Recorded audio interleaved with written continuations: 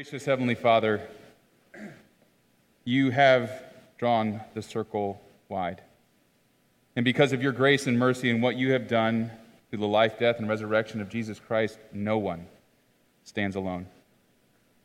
And so we offer you these gifts, and we ask that you multiply them so that they might help build your kingdom on earth where no one stands alone, so that we might be of service to the body of Christ. Now, Lord, by the power of your Spirit, lift us up into your presence to hear the promise of your word and know the joy of your salvation. And now may the words of my mouth and the meditation of all of our hearts be acceptable in your sight, O Lord, our rock and our Redeemer. Amen. Amen. Please have a seat. And if our ushers were unable to get to you, we'll have plates in the back as folks are exiting. And you can drop your offering in there as well. Thank you, choirs. Thank you, Reed and Susan and Al and Ronnie. Thank you all. This morning, I want to invite you to consider, what are the desires of your heart? What is it that you want? What is it that you want deep down? What are those things that you earnestly pray for?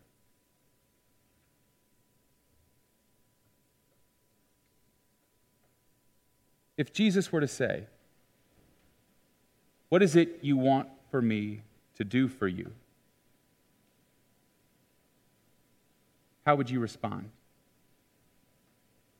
What is it you want me to do for you, Mary Alice, Gordon, Fred?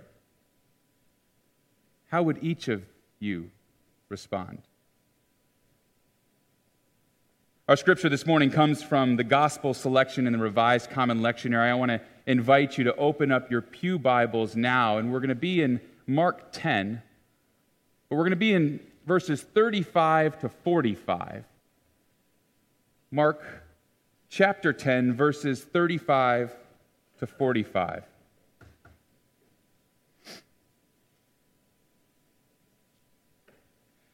James and John, the sons of Zebedee, came forward to Jesus and said to him, "Teacher, we want you to do for us whatever we ask of you." And he said to them, "What is it you want me to do for you?" And they said to him, "Grant us to sit, one at your right hand and one at your left in glory." But Jesus said to them, "You do not know what you are asking. Are you able to drink the cup that I drink, or be baptized with the baptism that I am baptized with?" They replied, "We are able." Then Jesus said to them, "The cup that I drink you will drink, and with the baptism with which I am baptized you will be baptized. But to sit at my right hand or at my left is not mine to grant, but it is for those for whom it has been prepared." And when the other 10 had heard this, they began to be angry with James and John. And so Jesus called them and said to them, "You know that among the Gentiles, those whom they recognize as their rulers lord it over them, and their great ones are tyrants over them. But it is not so among you. But whoever wishes to become great among you must be your servant, and whoever wishes to be first among you must be slave of all. For the Son of Man came not to be served, but to serve, and to give his life a ransom for many." Friends, this is the word of the Lord. Thanks be to God. What is it you want me to do for you? In our text today, we read of this awkward interaction between Jesus and two of the disciples, James and John. James and John, they come to Jesus and they say, "Do what we want." And Jesus doesn't answer that. He rather wisely replies, "Well, what is it you want me to do for you?" And what do James and John want? James and John want what many of us seek, right? Prestige, standing, honor. They're ambitious. And though their request may be uncomfortable for us, it is certainly not unfamiliar. And Jesus ultimately says, look, that's not for me to decide. And we read then that the other disciples, they become angry. So in today's text, there are these two overarching principles that I'd like for us to consider this morning. And the first is this. The first is that discipleship is costly. Discipleship is costly. Following Jesus comes with a cost.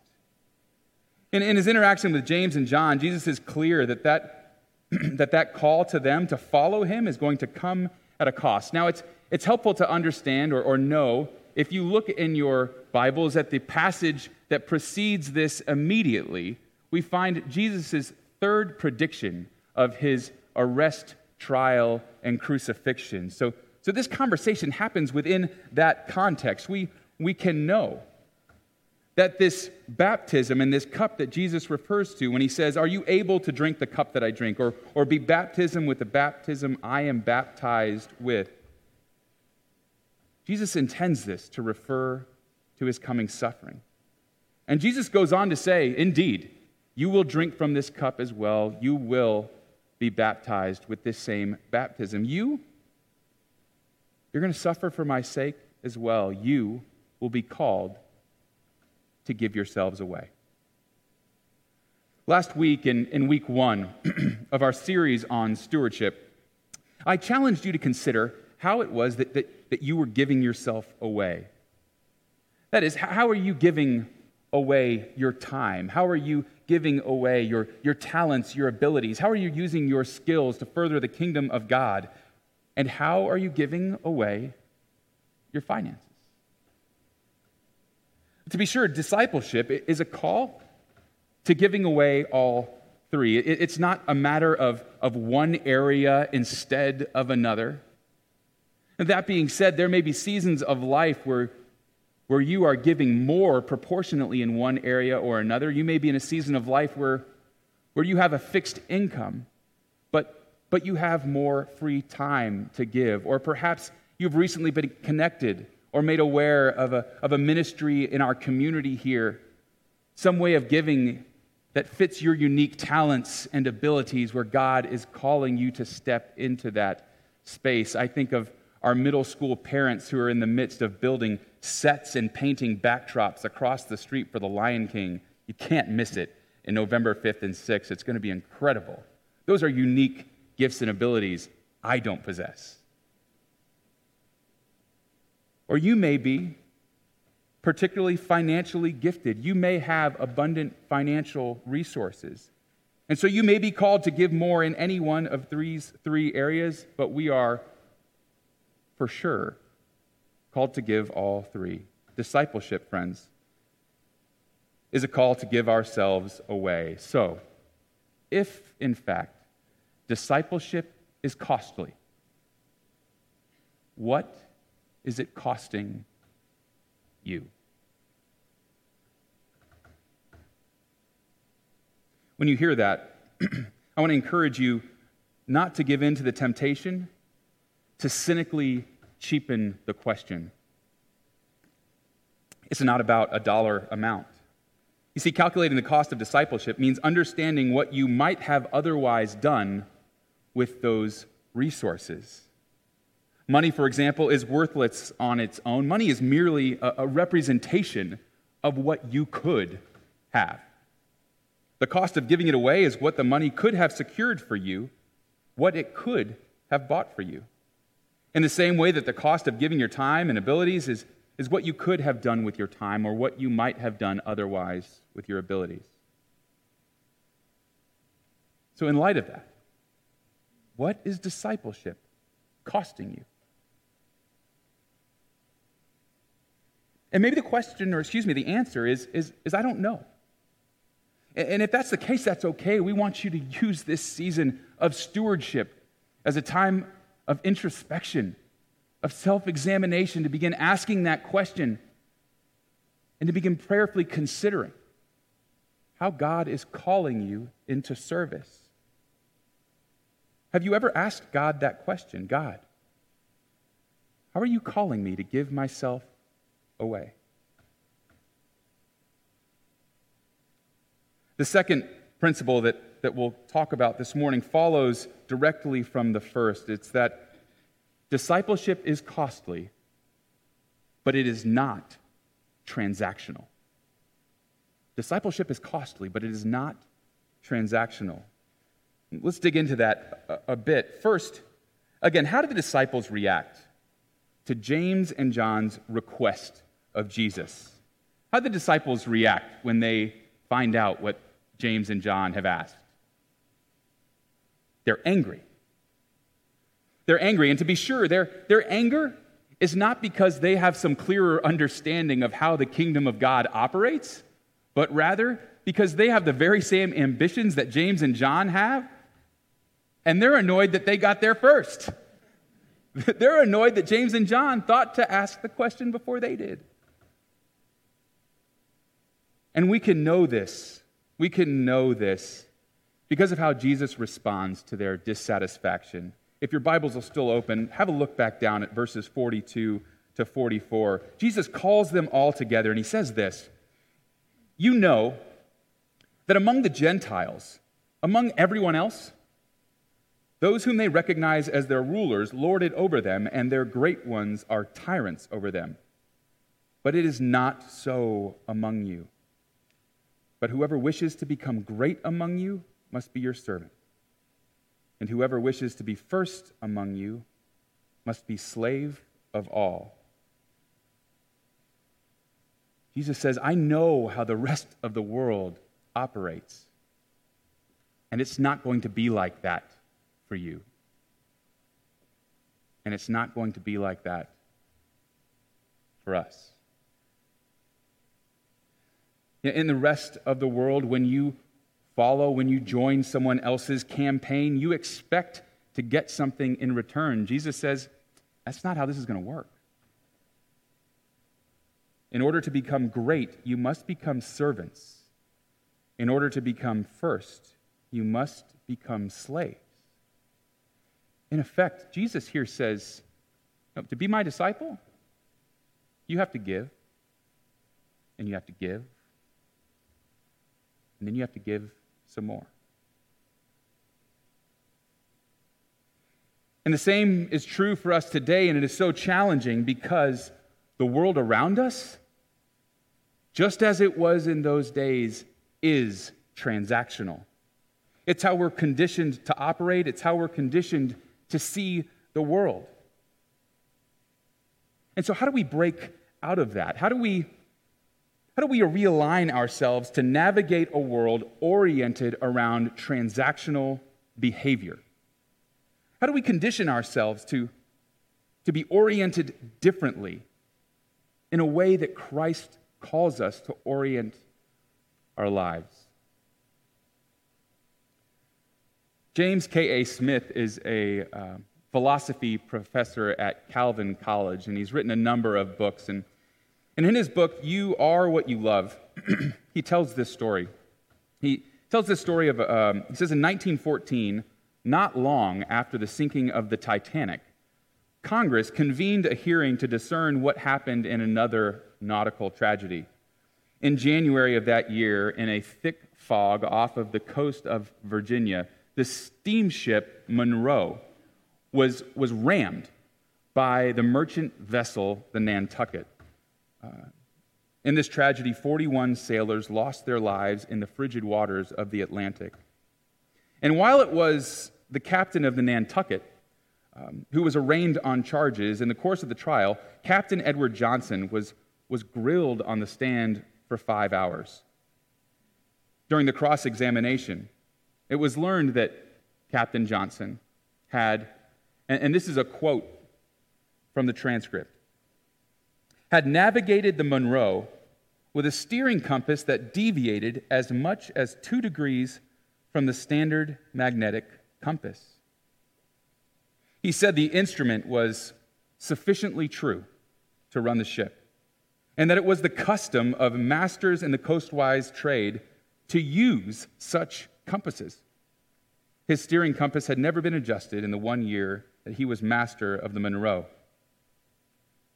this faulty compass that seemed adequate for navigation, that was used by all of his peers, eventually proved otherwise.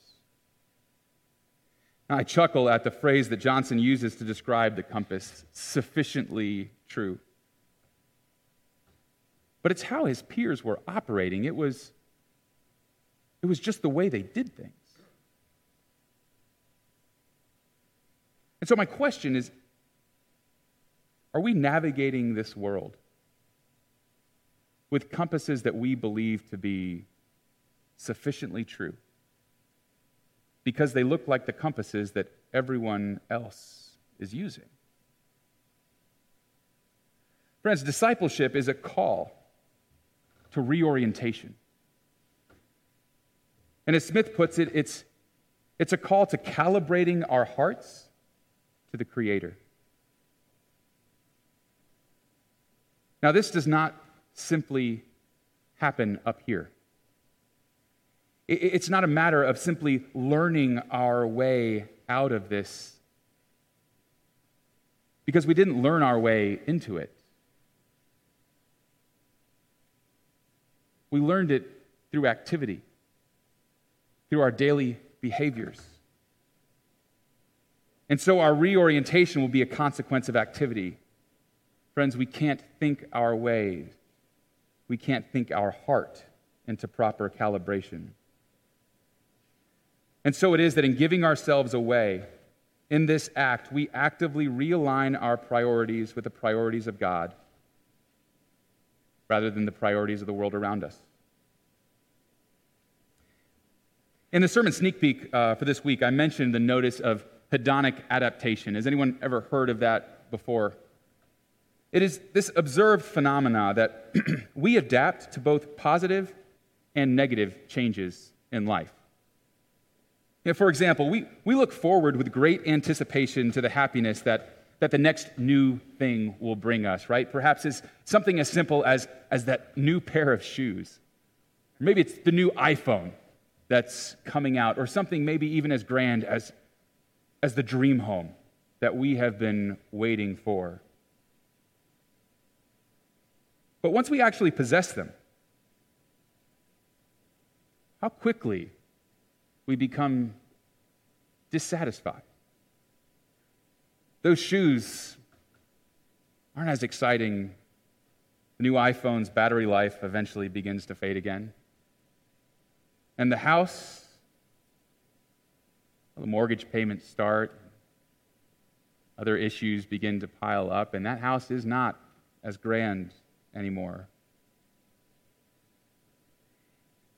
And this can draw us into what is referred to as the hedonic treadmill.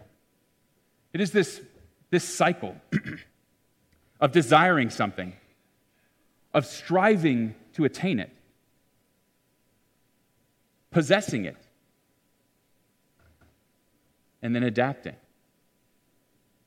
And so we begin to desire again and strive more and attain and adapt. And you see how we get trapped into this cycle of dissatisfaction. You see, the things that we seek to acquire represent something to us far greater than the things themselves. In our minds, there is a satisfaction, a joy, a completion that we seek that is ultimately left unsatisfied, unacquired, and incomplete. This summer, my niece may have bumped up against this in a very true, in a very profound way. We have been traveling for the last 7 or 8 years up into the mountains in North Carolina, and there is this very specific toy store that the grandkids get to visit every year. It has become somewhat of a rite of passage. And in this particular year, my niece, who was 5 years old at the time, had decided that she needed a wallet. And so she walked into this toy store proudly and excitedly. And she was going to pick out the perfect wallet. Well, it was sometime later that my sister-in-law, Emily, found her in a corner of the store, clutching the wallet and sobbing, inconsolable. And Emily moved quickly to try and bring her out of it, to cheer her up. She says, "The wallet is perfect. Aren't you excited?" To which my niece responded, "Yes, but if I pay for the wallet, I won't have any money to put in it."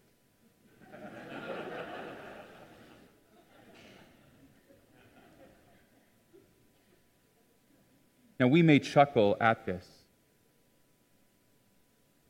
but what this 5-year-old profoundly understands that so many of us miss is that once purchased, these items, they all lose their ultimate value. And it's this cycle that the designs of our culture naturally draw us into. So how do we get out?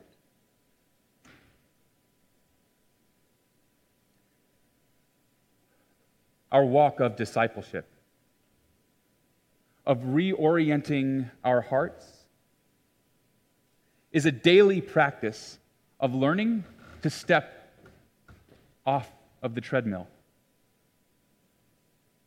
so that we, rather than being trapped in this endless loop, we step off and move towards the kingdom of God. Discipleship is costly, but it is not transactional. And it is not transactional because discipleship is transformational. Through it, we step forward and towards the kingdom of God. Friends, discipleship is not transactional. As we give and give and give, we don't do so in order to get something in return. But when we do, we become something else. We become the people that God has created us to be. And so, friends, we want to invite you in 2022 to say yes to an invitation that God extends to each person. That God extends to each and every one of us. We invite you to say yes. So that when Jesus asks, "What is it you want me to do for you?" we might say, to learn to give ourselves away and to become the people that you created us to be. In the name of the Father, and of the Son, and of the Holy Spirit. Amen.